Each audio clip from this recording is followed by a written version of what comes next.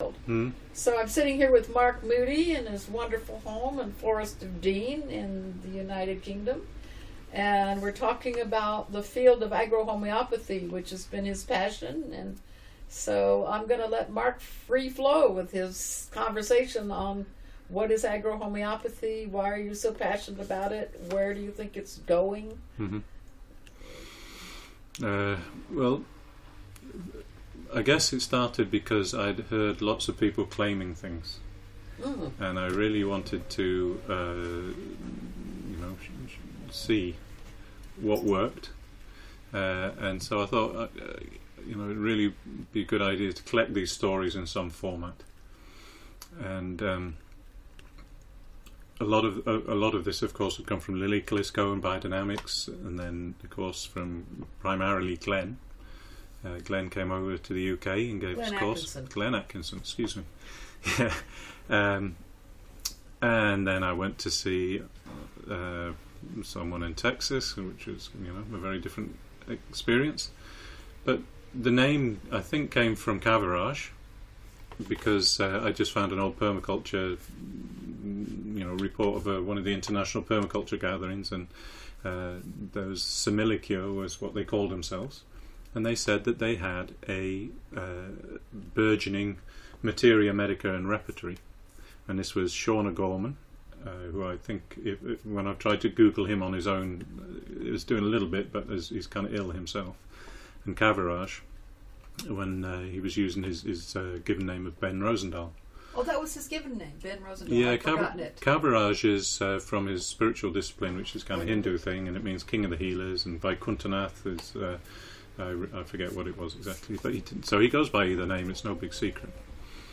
But I was really keen to find out about what this materia medica is, because to get a form for all these different stories, so that you can find your way without having to read the whole damn book, but be able to find your way into, I've got carrots, I've got carrot root fly, my soil is this. You've got to structure that information quite carefully.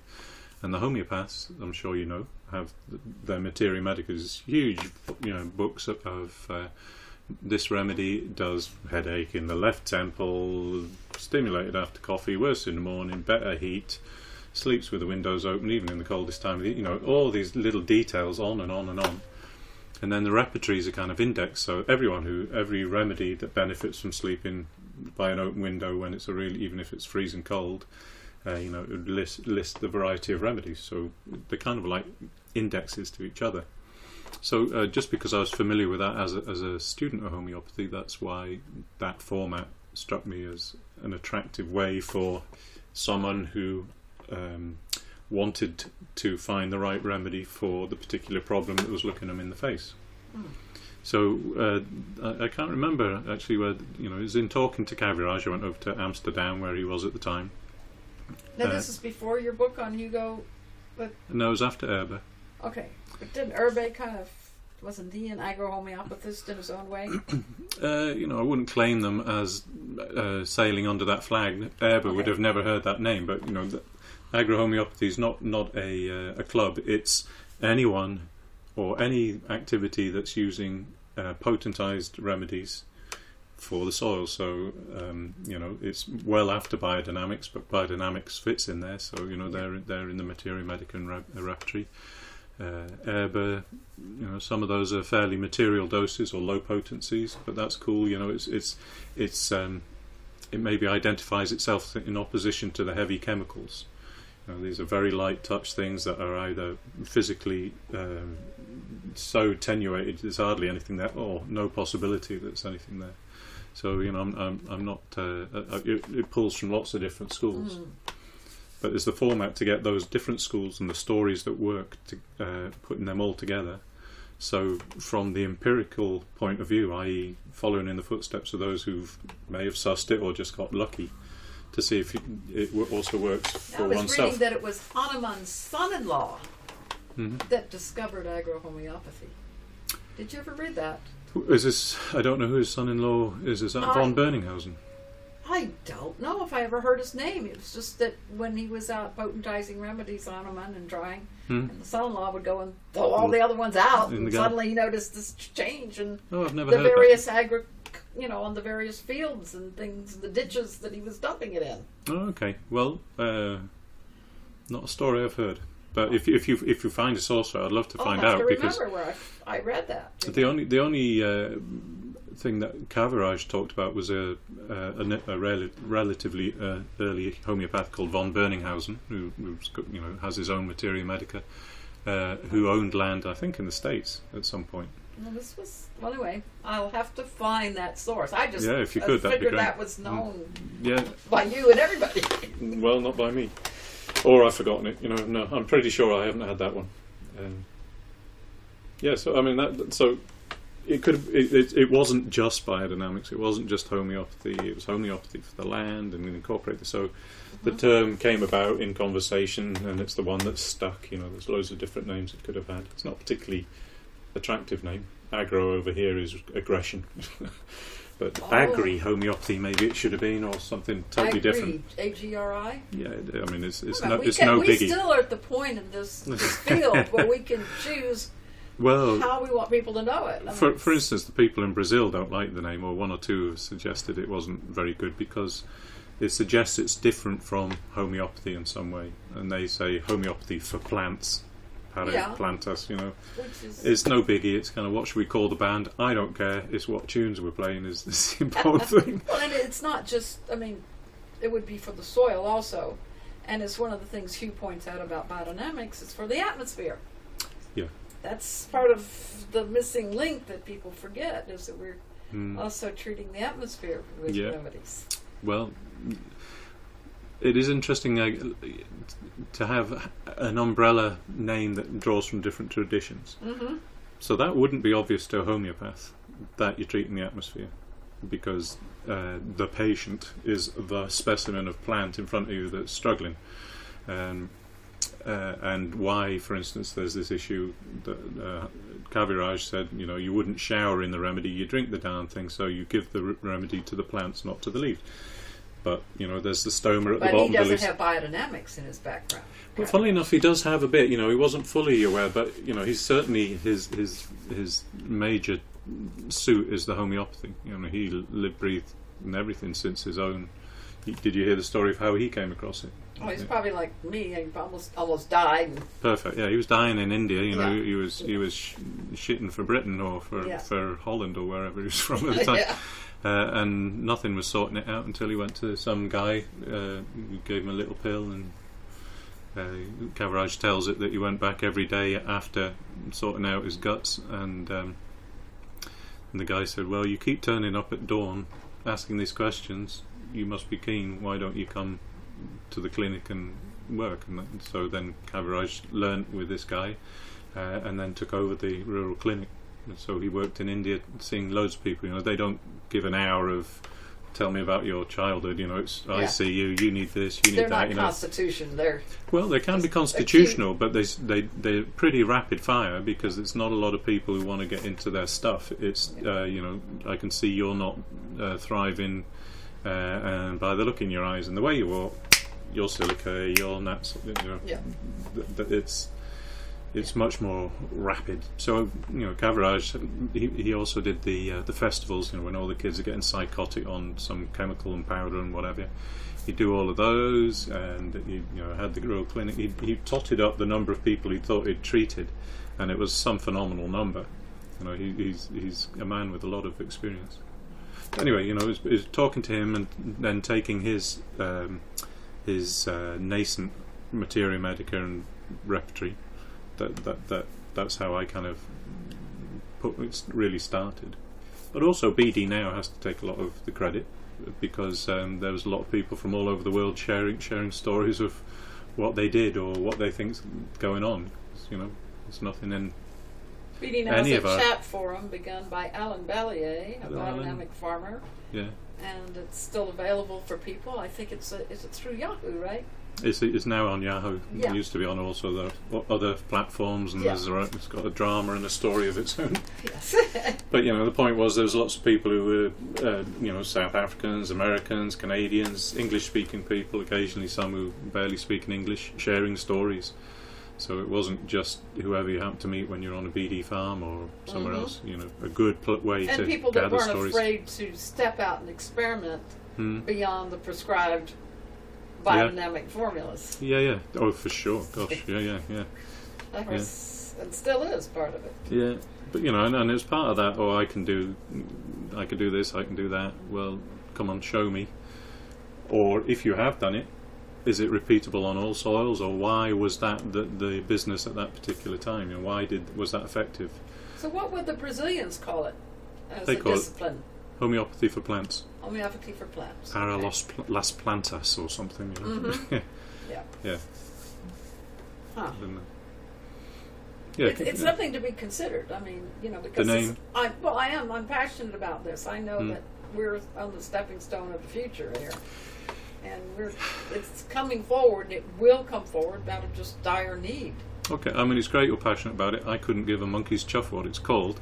What I am excited about is the rigour, so that the barriers to it spreading are clarity on when it's efficacious, and enough information so that there is a precedent that anyone can get hold of. So if they have another problem similar, they can at least don't have to start from scratch That's right. and start again. So that's why you're building Materia Medica on your Considera.org website. Thank you very much for the plug. And anyone can add to if they've got an experience. That's what I like. Yeah, Yeah. it's got to be open source. That's another beauty of homeopathy. It's not people with their formulations top secret. Everyone's shared. There's all these thousands of homeopaths all over the world have put their work together in one book, or various editions I'm of curious. a book. It was very interesting, and I haven't done it in a couple of years now, and I probably should redo it because people do appreciate it. Downloading so much of that Brazilian research, which is published onto our website, and just what they did homeopathically with Agent Orange, for instance. What's that story? What did they do? Oh, it's a growth enhancer. Mm-hmm. When it's done, I think maybe it's... So they potentized Agent Yes, Orange. they Whoa. potentized it. Oh, you've got to go on our website and look at it. Have a look at mine. Yeah, that's... What I did is also, get all the academic papers I could find, Yep. and put them in there's a big silo that just accesses the papers on Dropbox, or if they weren't openly available. So there's about 300 or 400 papers now in the academic tradition, peer reviewed. Oh, will you please send me something so I know how to access that? It's just if you go to considera.org forum.html, and then it says something like academic papers, and there's Really? biodynamic ones, homeopathic ones, and then I've got a little some things don't fit in those nice neat categories, so other related papers. Well, it's probably that same Brazilian research is in there. Oh, a lot of it is in there, yeah. We wouldn't be surprised if I'm asking you about something I've already put up, but that's to read them all is... exactly. Yeah. With all your time. Well, there you go. Yeah. Yeah, because when you start thinking about the potential, of how agriculture could rapidly change. What Dr. Warris has approached, and do you think it was as successful as they say it is? Treating cotton bolls and... Yeah, well, the mealybug was the big one that they made the breakthrough with, as far as I can see. Yeah. Yeah, but if like with homeopathy, there's loads of people who kind of ho-hum, maybe a little bit better for a while afterwards because it hasn't been nailed. If those spectacular successes are widely known, and then the reason why they're so spectacularly successful is elucidated, so even if you haven't got exactly the same issue, you can know how you have to adapt your approach to get that spectacular success based on the theory or the reasoning. Then yes, it would be revolutionary. Listening to the conversation with Hugh and the effect of the biology on, say, everything, the growth cycle, which obviously would affect the insect infestation. Can you just say, again, the silver bullet, just treat it with a set of remedies? Yeah. Which, quite often, all of his remedies, by the way, had mother tincture in them. Okay. A lot of them have neem oil. Are we talking about Dr. Warris now? Dr. Warris' Yes. remedies. Yeah.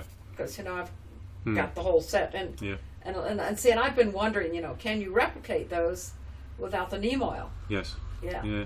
And Well, some other tincture. Plus, when I went to school in homeopathy, like almost anything, according to those days, could antidote a remedy. yes. And so, Yeah, you know what I mean? Yeah. If you breathed wrong, you can antidote the Yeah. remedy. Wrong toothpaste. Yes, exactly. Walk past a coffee shop. Yeah. Little peppermint. That's why I wondered about neem oil, particularly. Yeah, I mean, when I talked to him about that, he was saying that it was more to do with a way to materially identify the solution. It was to add something like a colour or something in material dose, so you know which remedy in your stock cupboard you're dealing with. Oh, isn't that interesting? Because they are different colors. Yeah. Yeah. So it's a question. Colours have a chemical property as well. If we go back to the toothpaste and all this malarkey. As we go to Orosoma in a couple of days. There you go. Yes. So this is another of the problem. We were talking before lunch about the need for a Rosetta Stone. So Hugh is looking at soil biology and mineral analysis, etc. That's his way in. Glenn has come from a big cosmological periodic table, astrology. Those are his roots in, which doesn't immediately map onto the soil biology. And then you got Enzo working from another different angle. God knows where. Look, Dr. Warris from sticking to Hahnemann and Kaviraj as well. If it wasn't in the Organon, I'm not that interested actually. These are people looking at the same issue with essentially the same tools, but the ability to speak to each other in each other's language or approach is limited. Well, I'd like to go back. I'll be in the States now again for 4 months, and I'd like to go back to having those conversations on the phone. Except I want to do it through phone conference calling, because the Skype thing is just screwed. It's almost there, isn't it? Well, Skype just got too bad, and it's so many of the farmers in Australia, their internet's so challenged that we really have to. I mean, people are just going to have to pay whatever it costs. I mean, we can't afford to be doing international phone conversations, but if you want to join, pay whatever the cost is for your particular participation. Not making money at it, but at least, because I found those conversations quite interesting. That was good. It just got frustrating. I mean, when you, Courtney, couldn't get on, and then on and off, and so I think we have to just move. My girls would be chomping in the bit because they have to stop doing their Instagram because I needed the bandwidth and all those sort of things. So. Exactly. So I think we can try it with the phones. I think so. I'll have to do a little work on that, after Christmas and see, because people love that. And maybe we could bring some of those Brazilians on.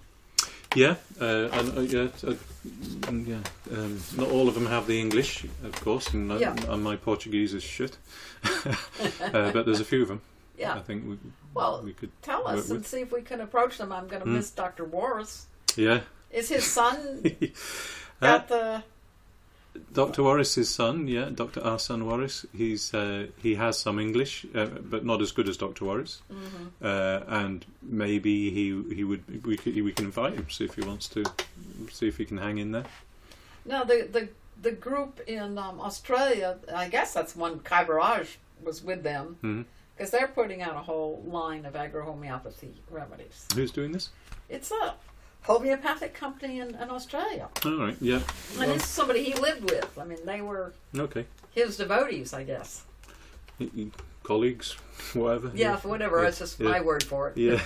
Keep a name like Kaviraj, you're going to call them devotees. Okay, yeah.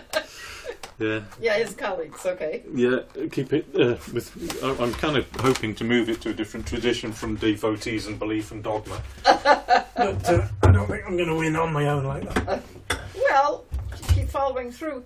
How long in Brazil has this actually been, in the university studies? Because that was a huge amount of academians that came together. Yeah, there's two main departments. From what I've understood, there's two universities that have departments of homeopathy, and they're small. It's not like the sprawling campus just of homeopaths, but there was at government level there was a request to bring them in from the cold. So there are a couple of professors and some research money and postgrad and undergrad students all trying things all the time. And some real good academic papers too. Yeah. Yeah. They're doing Yeah. real publication. And that's both got the benefits and the hindrance of the academic process. The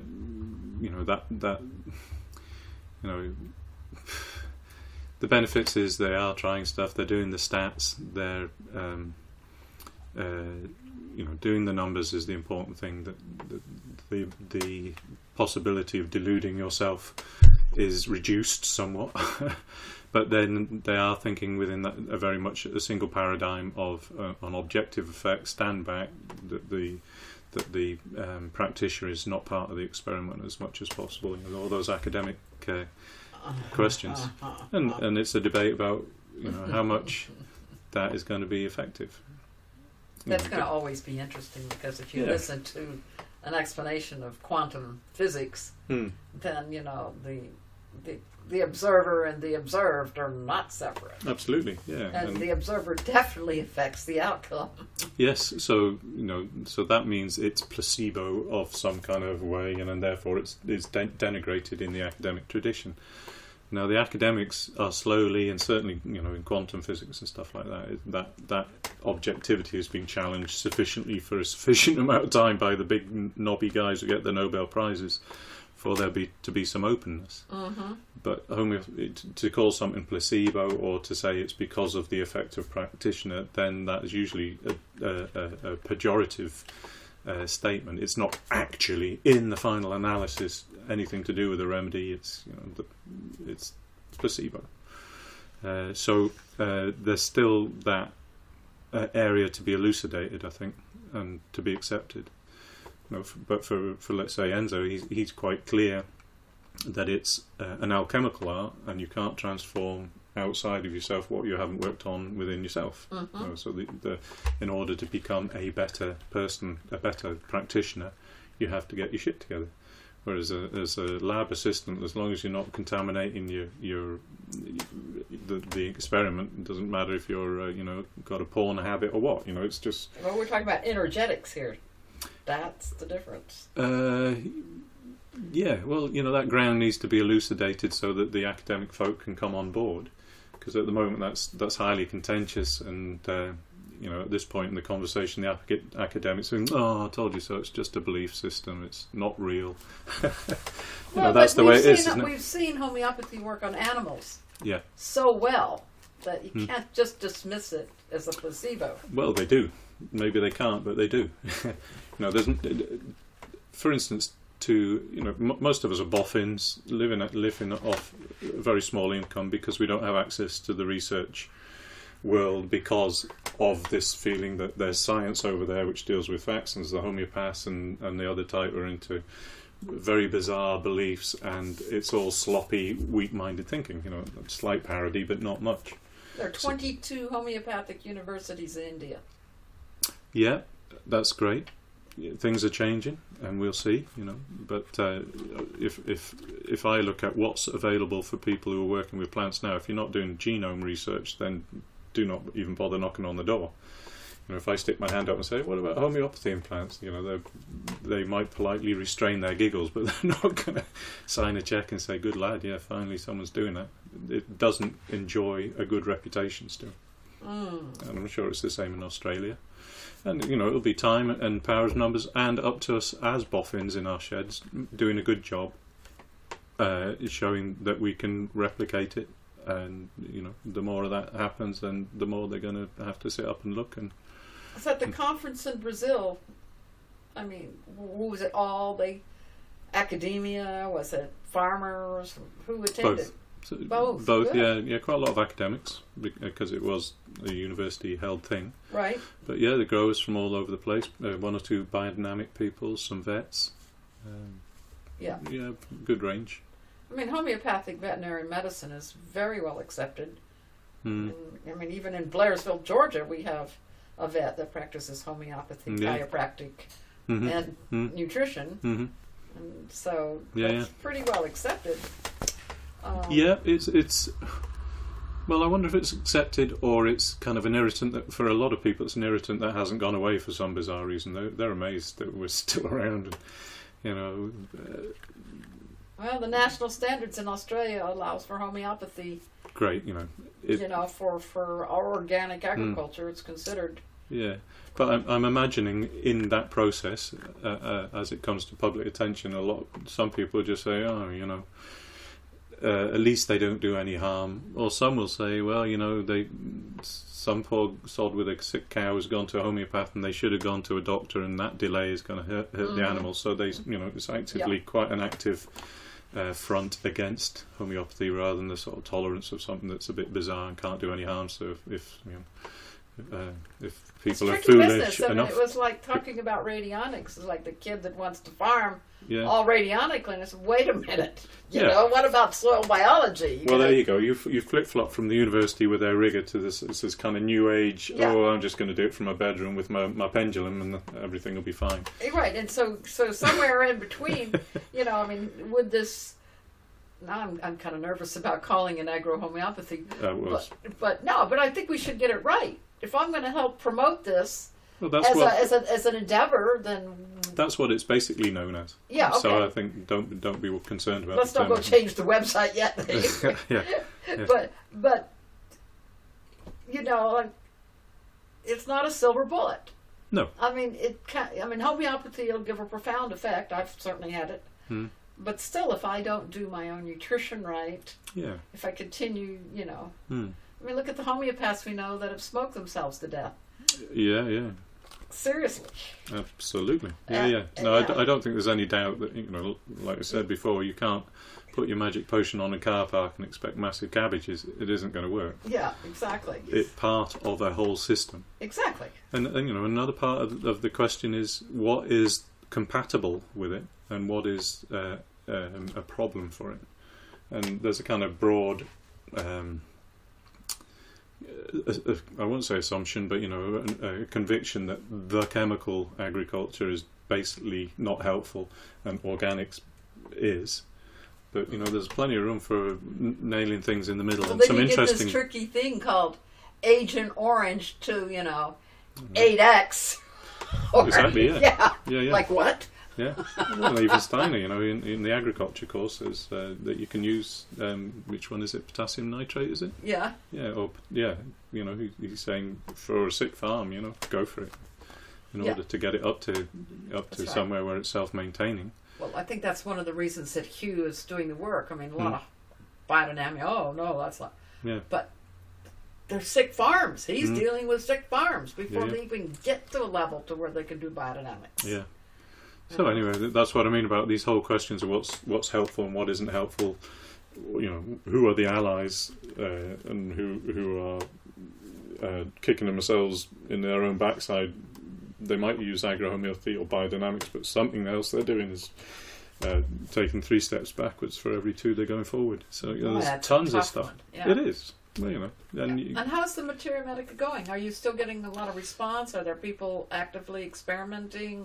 Not that much. Okay. It trickles in, and it is a bit of a clunky front end. You know, to you know, like talking to Hugh, loads of stories, but they're not in there because for whatever reason, doesn't matter what the reason is, but they're not there. Anything on our website that you see articles by you, throw them up there. Usually I do. Yeah. You know, I've harvested through his biodynamic farm book and took stories. Yeah. But it's usually it's kind of like a series of headlines. So it might say, okay, 505 has been very good for getting these tomatoes to set fruit when they weren't setting fruit. Yeah. Okay, but it doesn't talk about you haven't got the full story there. Just the headline. You haven't got the full story about what the soil was like, what potency was used. Exactly. So you know they're kind of waving an arm in the right approximate direction. And that was one of the things I find a little bit disconcerting. Of course, you know, some of our quantum agriculture guys are going to want to take Loris's stuff and make it radionically. Yeah, fair enough. Well, but is it? Because, you know, he has like so many different potencies. Did you notice with his formulas? Yeah. Have you seen his formulas? Mm-hmm. I mean, they're just a mixture of all these different potencies. Mm-hmm. And then he throws in neem oil. Mm-hmm. And then Yeah. you know, and you wonder, like, huh? So in a way, it is fair. And no, I think of Glenn. Glenn Atkinson. So he's done all this work over many years with no help, or at least the perception is no help. And I think it's great that he get the benefit now of his successes I by hope so. and so if someone goes and, By the and way, copies, He's using more and more radio. but if I someone won't put that to the record, but if I someone know this is a fact. and Been so there. it isn't fair enough in that instance. Yeah. If you've sweated for years and you finally got something that usually works, there's no reason I can see that you shouldn't materially benefit. Oh, from I that. sure tried. I really tried. That's why I brought him to our advanced course with the Dairy Business Center. I wanted them to, I wanted to work like crazy. I worked for years to try to get that. The price was just so prohibitive. But alternatively, and I'm sure he's told you this, what he Yes. told me was that when he put it at sort of the normal retail thing of what Right. it costs plus, Yeah, a exactly. percentage, it was so cheap that people didn't take him seriously. No, I didn't hear that part of it. Okay, well, That was a long time before. Glenn, if you're listening, I've misrepresented it. Sorry, but this is what I've But doesn't understood. mean it wasn't so. But when he put it up to as I understood and remember it, when he put it up to the price of equivalent chemical products, then people start taking it seriously. And Except that for farmers, yeah, their price points. There's only Yeah, so yeah. much they can afford to put out. but if they can afford the chemical, then they Yeah. can afford something that's Well, that was just homeopathic. interesting how our ecology activator came about. Was sort of interesting, and Glenn was just 100% blessing it. He just couldn't afford it, and we just did the work. Yeah. But the thing is that we don't put any alcohol Mm-hmm. because they use it up real quick. Mm. See, we're not in the retail business. He sells by the liter. Yeah. You see, there you have to put alcohol. Yeah. And alcohol in Australia is prohibitively expensive. Mm. I mean, it's $40 a liter, $30 a liter Yeah. for a little What- vodka, Yeah, I got a license, so Yeah, we could get a license, and most of the money is the tax on alcohol. that's right. Yeah. And it's Yeah. cheap chips to make in a way, Yeah, and but to we get could make it. organically certified stuff. And we might if we ever want to go into liter. Yeah. But Yeah. I don't think, we're poor and we don't care to make a huge amount of money because we got bigger farms we want to affect. Mhm. Do you know what I'm saying? I totally understand. And it's just, what is it? Hugh's whole devotion is, as broad and fast as possible. Yeah, no, and that's to be applauded. The alternative is, and there's something Glenn also was quite clear on, that there isn't a big pot for the research. It doesn't have to be that you want to go spend it on Dolce & Gabbana boys on your yacht. Oh You no, know, I want the Cabetta boys. Well, put them in your research lab. So, the point is, Bayer and all these other guys, they make a big profit, and therefore they got big R&D budget. And Well, also Australia's got all these rules on R&D, and he got slapped down. Glenn got his hands seriously slapped down with potential fines. yes, yeah, And it's terrible. It's like so much research, maybe 5 years in every state. Mhm. I mean, serious, and it's very expensive, and you pay all these labs to do it, and I think that's really was his thing. And how can I Yeah. pay? But he wasn't putting the money to the research; he was just charging the money and not putting it to the research. So the complaint was, he's right. I mean, yeah. I mean, for here, if you were to make any label claims, yeah. and therefore That was the one Yeah. we ever made label claims. We Yeah. can't because we're not. We label it, but we don't really because we the only people goes to are these broadacre farmers and is going into a mix. yeah, yeah, So at this point, mm, but now our quantum agriculture people yeah. are starting to put it out to other farmers. Okay, well, So there's obviously these words you've got to avoid, like cures or treats, oh, exactly. So you get into the Medicines Act, and here it's the Chemical Regulations Division, was the Pesticide Safety Directorate. They've set their net for the next DDT, and I'm glad they're doing that. But if you're basically putting out distilled water from a chemical point of view, then they've still got the same rules that you have to show toxicity reports, unintended effects. That's kind of interesting, and it's got to be able to demonstrate in various different regions that it has what it says on the tin, as we say here. So you're looking into hundreds of thousands of pounds just to get your foot through Yeah. the door, and that's so you can't, you're not going to go there, and this was a huge problem for trying to get Glenn's things over Well, here. I tried to advertise Glenn when Glenn and I started having an association on a commercial level, and I tried to put an ad into the news leaf, the Biodynamic Journal of BAA, and a couple of them shot it right down. And I understood, and I told them, I'm glad that you paid attention enough to shoot it down, because they said this is in direct conflict with their product that keeps the organization alive. Ah, okay. They found a conflict, and it was. It's a conflict to the preps. Yeah, and I have to. It's just reminded me that one of the other reasons that I thought Considera could be useful as a publicly available database of research is that if people were interested in what something does, and they couldn't read it on the label because this whole claims issue, then they could at least go to the publicly available research database, which makes no claims for reality. Just just asked everyone to not lie and not diss everyone else's products. Then at least you can get to some information rather than sales claims. Well, we know that crazy guy. He made big claims. Yeah. Yeah, and that was a problem. Well, the amount of problems on his plate was like spaghetti that was growing all the time. Yeah. So that was big claims and no proof behind it. And also, from what I understand, there for a while there were big lies. I mean, that it wasn't biodynamics, it was Miracle Grow and things like that. So. Well, everyone's tried different ways to dodge and weave the legislation and consumer protection, and some of that legislation is there for perfectly good reasons. Yes. It's just that exactly. We definitely have non-toxic products. I think that we could be guaranteed. Yeah, we can drink a couple of pints of this. And well, I don't know about the neem oil part, but yeah, your guts will be squeaky clean. Yeah, I did wonder about that.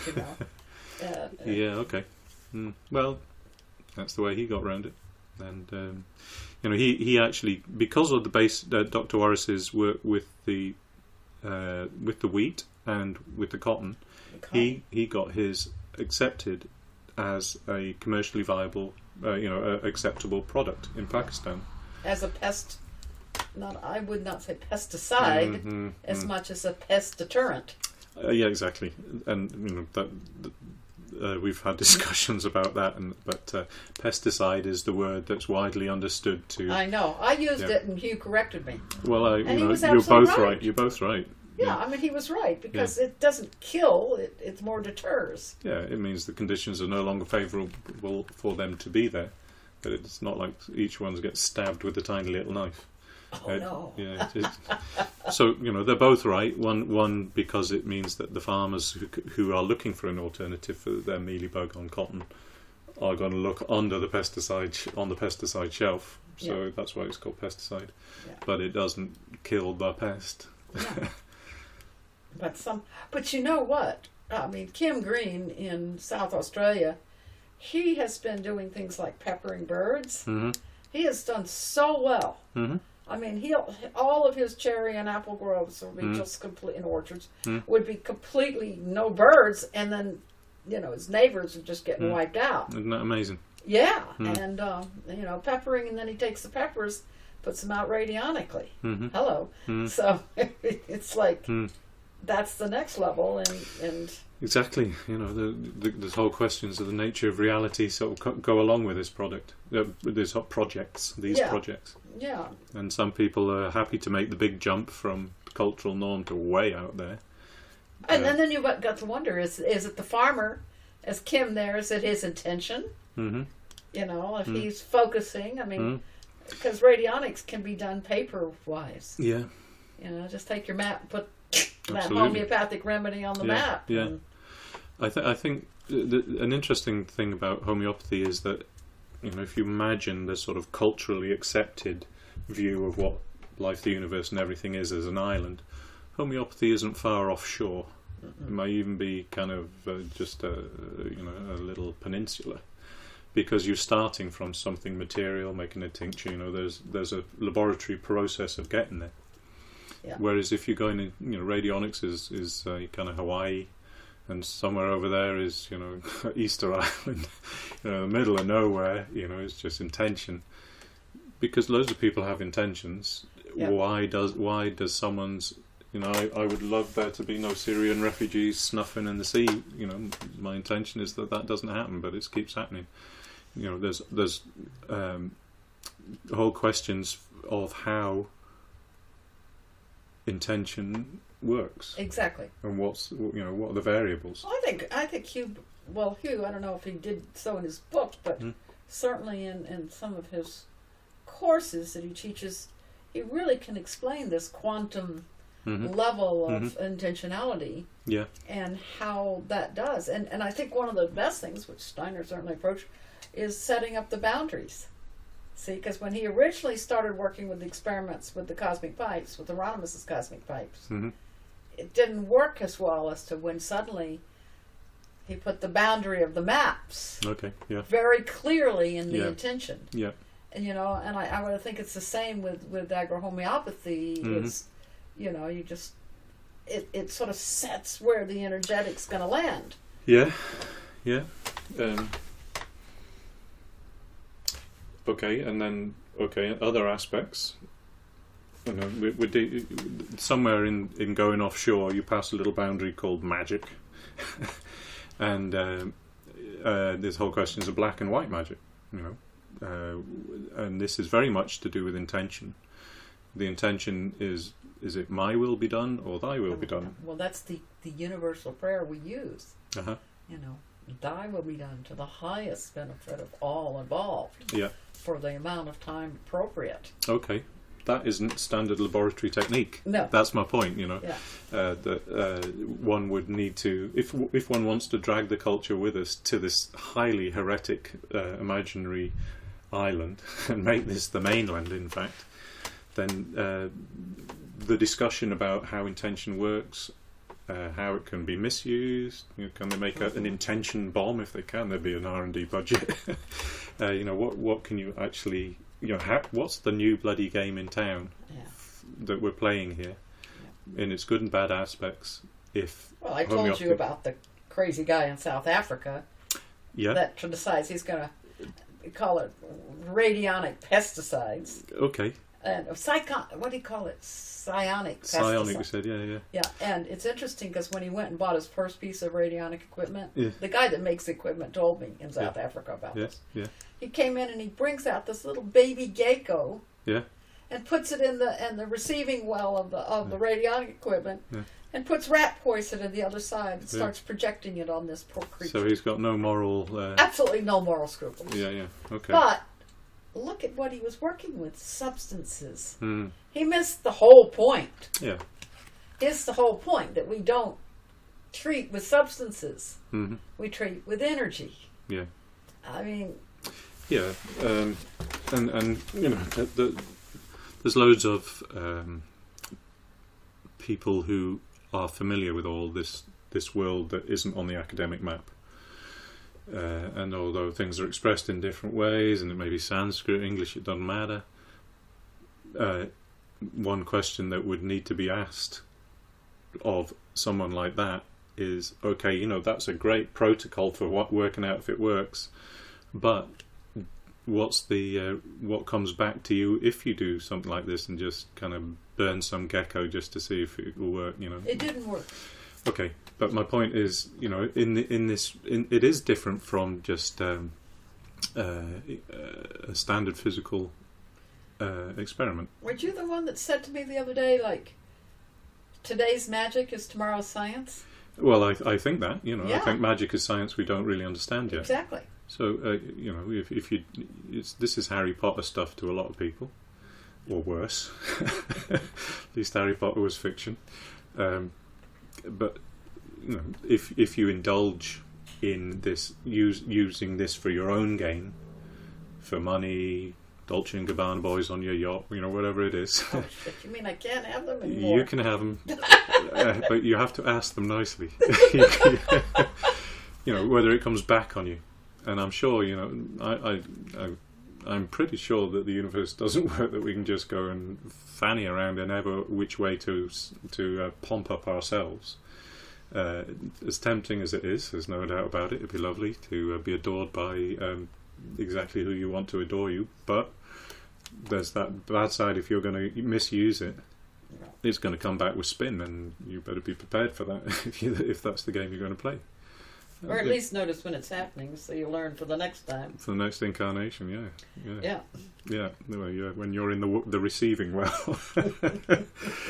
But yeah, anyway, my more general point is because the science is still what I think is a great way, even though it's limited itself historically in the last 50 years to this material science, which I think science is superb because it leaves you free. It's out of dogma. But we have to take the scientific population to places that it's shied away from quite a lot in order for this discipline to be accepted, and therefore to help the world not be a polluted place anymore. So I'm still really in for the scientific method and the peer review and the clear thinking and being able to lead people from where they are to what anyone is proposing. Will that move fast enough for the need at this moment? Well, in the meantime, people can crack on, but I would say their issues of equal importance is not to dominate someone's freedom by just laying your trip on them, however well intentioned it is, and repairing the planet. Well, I think a lot of what Dr. Warris was, they got cut off from getting chemicals.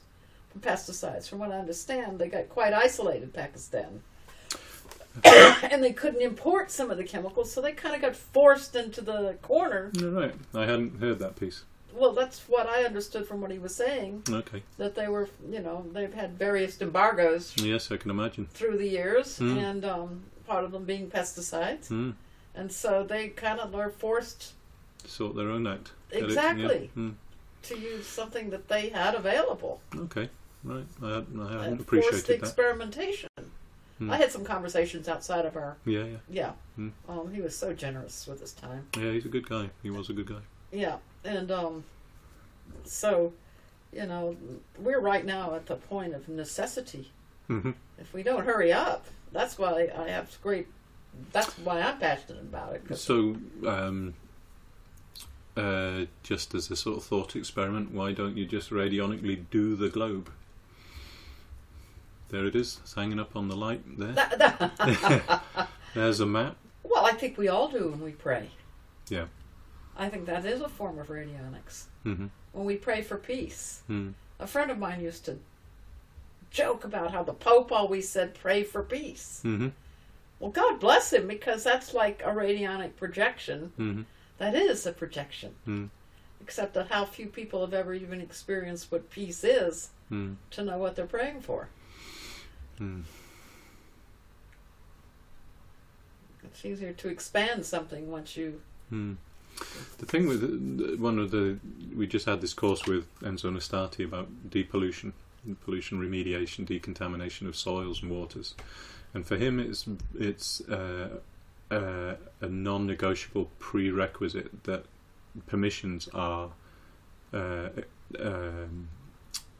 gathered first. Exactly. That's the whole point. When we, for instance, with the field broadcasters, we're real clear. You do not treat anybody else's property without their permission. Yeah. Okay. And you go within your boundaries. And the only time I've ever made an exception to that was on a couple of citrus growers I know in Florida, because this psyllid is this insect that carries the greening disease. Well, they fly in.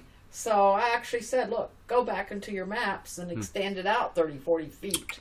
Oof. Oh, bad girl, I know. I'm so Stand in the corner. That's right. Naughty steps over there. But this man, Skip Miller, he's been on the calls with us. He had the lowest psyllid count of any citrus grove in all of Florida. Amazing. And he knows it from his field broadcaster. He knows it's from the biodynamics. He's been doing the biological. And and they noticed it. Hey man, you got one tree with psyllid where every other grove in Florida's covered over with them. Unfortunately, when he got into the farming, he'd already had the greening disease in the trees. Oh, it stays in the tree, does it? Yeah, and it just takes over. Yeah, so, but he was so far ahead, and then it occurred to me because I meditate on these things, and I think, oh yeah, well, why don't you just extend the boundary out a little bit so they don't blow in? So, but that's again intention. You're projecting an intention. Yeah, sure, because it's the BD formula. I mean, we're projecting BD, you know. So this intention thing intrigues me. So let's say there's a kind of general funky warmness towards something that's a sort of terribly unfocused intention. And you've said that setting the boundaries of the map and the area has been another a leap in efficacy. Well, that's according to Hugh, and we could ask him. But he noticed it immediately because it was kind of like it leached away. Yeah, well, I can imagine. Yeah, exactly. My question is, what else will boost the efficacy? You know, what are the parameters of intention then? Do you have to be? Does your heart have to be bleeding and you're screaming with passion, or are you calm and centered? Or what are the rules? We've always used is Joey Korn's general intention. He's a dowser, teaches dowsing, and it's for the highest good of all. So it's not like bleeding heart. It's not like I mean, oftentimes, you know, for us, then bended knee pray because we're so desperate, either with illness or sadness or the soil. I mean, so many farmers I know right now in Australia, they're going to lose their farms because they've had 4 years of drought. Yeah, indeed. And they haven't been able to plant. And it's unfortunate because every farm in their district's in the same thing. And now the banks can't loan them any more money because, you know. There's none left. Right. And then suddenly they'll get a rain event. And then they'll get these nitrate flushes. Because they've been pouring on, not the organic ones obviously, but they've been pouring on more and more nitrates during the drought time. Really, gosh. And then just suddenly the rain comes in and it all flushes out. Yeah. And, you know, like that's where Enzo's work could become very valuable. Because you got all these salts. There's another kinds of salts that you get. He is keen, you know, if... I wish I could get he and Hugh together. I think there would be... It'd be an interesting one. Yeah. Yeah. Well... You know, my old teacher and friend Sunbear, Native American medicine man. I used to teach at his gatherings and traveled around with him a lot. And I haven't heard of him for years. What? I haven't heard of Sunbear for years. He died about 20 years ago. He died right when I went off to Rio for the Earth Summit, so it's over 20 years. Anyway, he used to say he'd never say anything negative about anybody. But when we'd ask him about somebody, he'd always say, very interesting. Was this his dismissing? That's what I was telling you. When you said interesting, it's sort of like, aha. Yeah. I'm just wondering what it would be like between Hugh and Enzo. You know, I think Glenn has come to find some respect for Enzo because he's another experimental show me guy. Yeah. And he puts his work out there for appreciation or non-appreciation. I think Enzo's garnered a lot more appreciation than Glenn has. Maybe, I really don't know. Well, doesn't he have a large community of people supporting him? Yeah, but I think, you know, some pretty fierce opponents. You know, it's not all been smooth and... oh, yeah, well, and those but yes, I mean, he does have a community around him that, you know, they have the Nuova Terra and Eureka got 20-odd people constantly experimenting. Exactly. Yeah. So, I would love that for Glenn. Wouldn't that be nice? Yeah, it'd be great. Well, there you go. I mean, that's where the R&D budget would have been lovely. He and Peter Bacchus are working on it. They're starting up a university now, and they're starting up.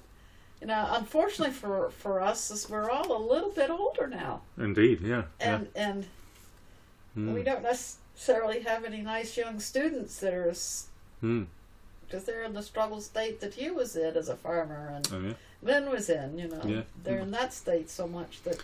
But had we all sold our preps, and they're done fantastically well with a margin which may be outrageous in relation to the costs of making them, then there would be a pot for Glenn and Peters University to get an accommodation block and good laboratory equipment and fields with all the testing equipment they need to show that the parameters they thought they were going to change did change. I was at Glenn's farm, which was a kiwi farm. It's very small, I will say.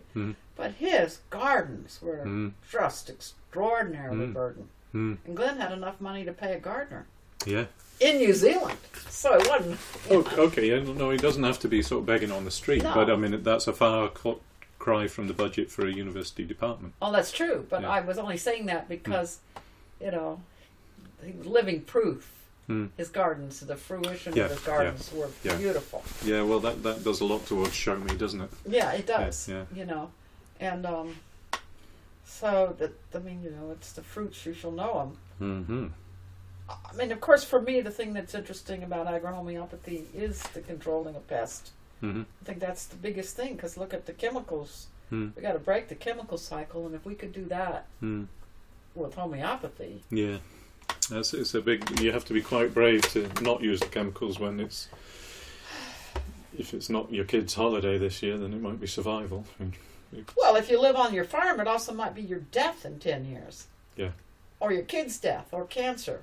I mean, we've met so many farm... But that's the balance you make. You're thinking, well, I'm not even going to get through this year unless I spray my psyllids with whatever they use. Right. Unless there's something to give you confidence that you Hasn't actually worked, will have... by the way. Well, I mean, all the groves are they're cutting down all the citrus groves. Yeah. And they're replanting them. So... Well, that's in the other pan of the scales, isn't it? That, if a farmer is...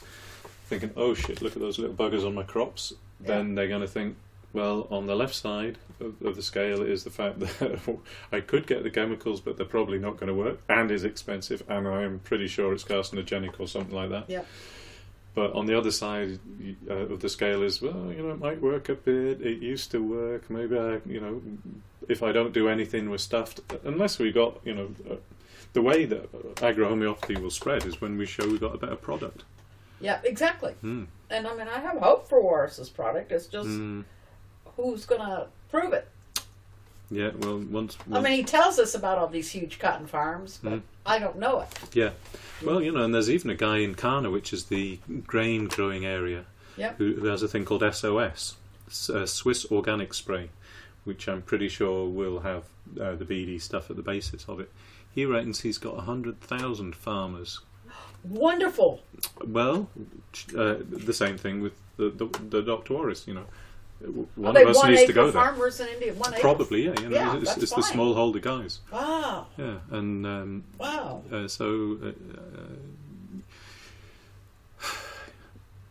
There's lots to investigate.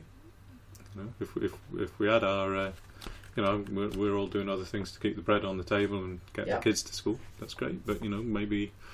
When you're fully retired and your Dolce & Gabbana boys can carry your thing on your shoulders, strewing petals before you, and you can go see some of these farms. God, Ben, we're just going month to month still, Yeah.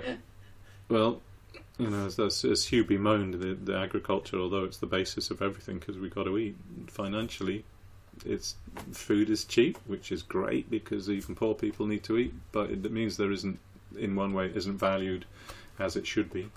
So that there are, farmers who work successfully should be doing pretty well. Well, then, but beyond that is that whole basis of biodynamics, which is, the consciousness of people being so profoundly affected by this kind of food that we're feeding them. Mm-hmm.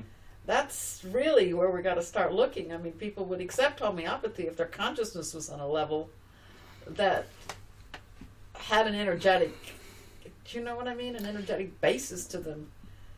I kind of agree, and part of me is reluctant because my own range of perceptions are pretty uncosmic, maybe due to Mars bars and Doritos. Food. I do. But how come I'm not seeing it all? I can see a good-looking piece of land, but I can't determine just from the immediate faculties I've got, whether that's genuine health or a little bit of a veneer. Oh yeah, but you're not in the field that Hugh is. Hugh sees farms all the time, so he Yeah. sees these soil tests. And Yeah, yeah. what I'm really interested in is these conversations about nitrogen, Mm-hmm. because nitrogen and consciousness, Mm-hmm. and that is, I don't understand it, but he does, Mm-hmm. about how profoundly that nitrogen affects consciousness. That nitrogen is the carrier of consciousness, Mm-hmm. and coming from just infinite flow of nitrogen in. Mm-hmm. Is this the carrier of psychic abilities? Is this the, and then when we adulterate it and make it into nitrates, talking about Yeah. black magic and white magic. Well, I've read, yes. Personally, just speaking for myself, having read that stuff, it hasn't gone clunk into my reality. It's, I read it from someone I really respect and others say it, but it isn't something that's, I can't really say in what way nitrogen is the carrier of astrality and consciousness. I kind of get it intellectually, I can repeat it, but it hasn't gone, exactly. Aha! Yeah, now exactly. I got it. And that can't come too soon. Well, now that Pluto's come back as a planet. Oh, has it been re-elected? I think so. Right. Something it's being at least mentioned. Has it got a PR firm? How did it do that? How did it get that? And what was it? It's 90% nitrogen or something. Okay. Something just like But it's A-list again. It's yeah. I can't tell you that for sure. It's just that there's been a lot of conversation about it again. Uh-huh. It was interesting because he was speaking at Sally Fallon's conference in Dallas, the big, not ferment. Anyway, and before we went there, this guy in Austin was interviewing Hugh, a radio station, and he says, I've forgotten, I'd have to ask you, the weight of nitrogen that we all sit under all the time. Uh-huh. And the atmospheric pressure of... That's right, a real weight. 78% nitrogen. Something like that. But, Hugh, what's the weight of nitrogen on us? Oh, it's going to be... Well, anyway... 75.75 atmospheres, I guess. I think it was 63 tons or something. Okay. But what was so interesting... No wonder I'm tired. For the first time in my life, because all those years I'd walk by Hugh's farm, and I say, your soil looks so beautifully, he'd always say, and the atmosphere. Mm-hmm. Well, to me, atmosphere was this vague, vigooey, I call it vague, thing, it's like not even a thing, There's no relativity just a space, to physicality. Mm-hmm. And when he said the weight of, suddenly, atmosphere had physicality for me. Okay. You see? Mm-hmm. And yet, but listening and beginning to understand about processes, as Dennis Klochek calls them, and then Hugh talks about organizational forces. When I interviewed him in 2003, organizational forces, what in the world are you talking about? Have you got it now? What? Do you get it now? I do. Mm-hmm. I do. A lot of listening to Dennis helped me a lot. Mm-hmm. But then the anthroposophical medical lectures, that really helped me. Yeah. Yeah. That the understanding.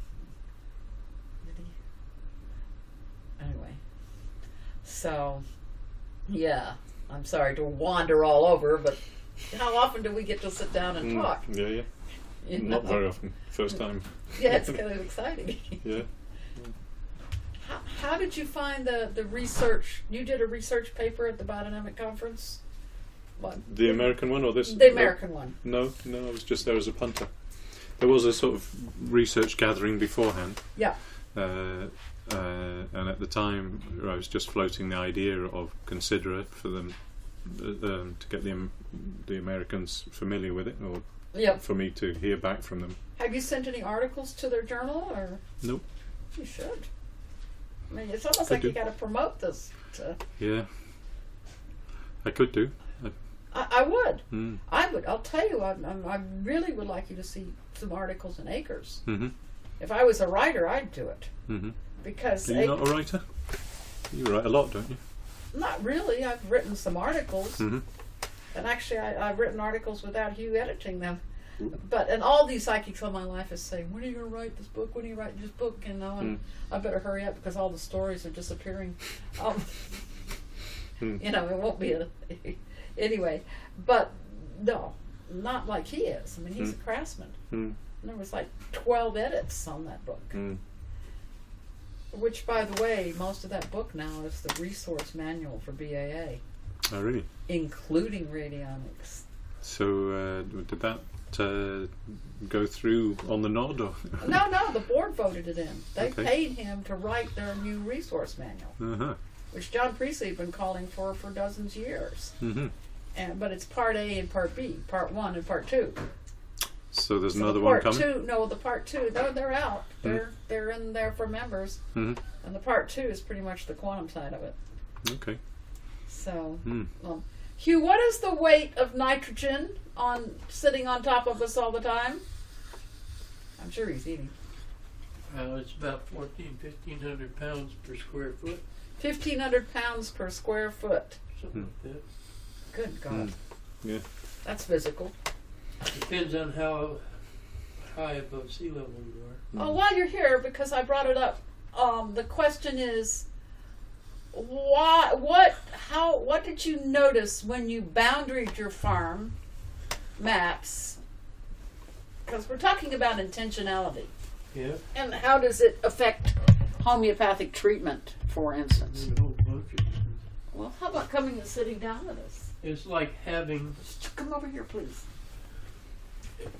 bounding it made it resonate within the boundaries. Sit down. Whereas Sit down and talk in front of the mic, okay, baby?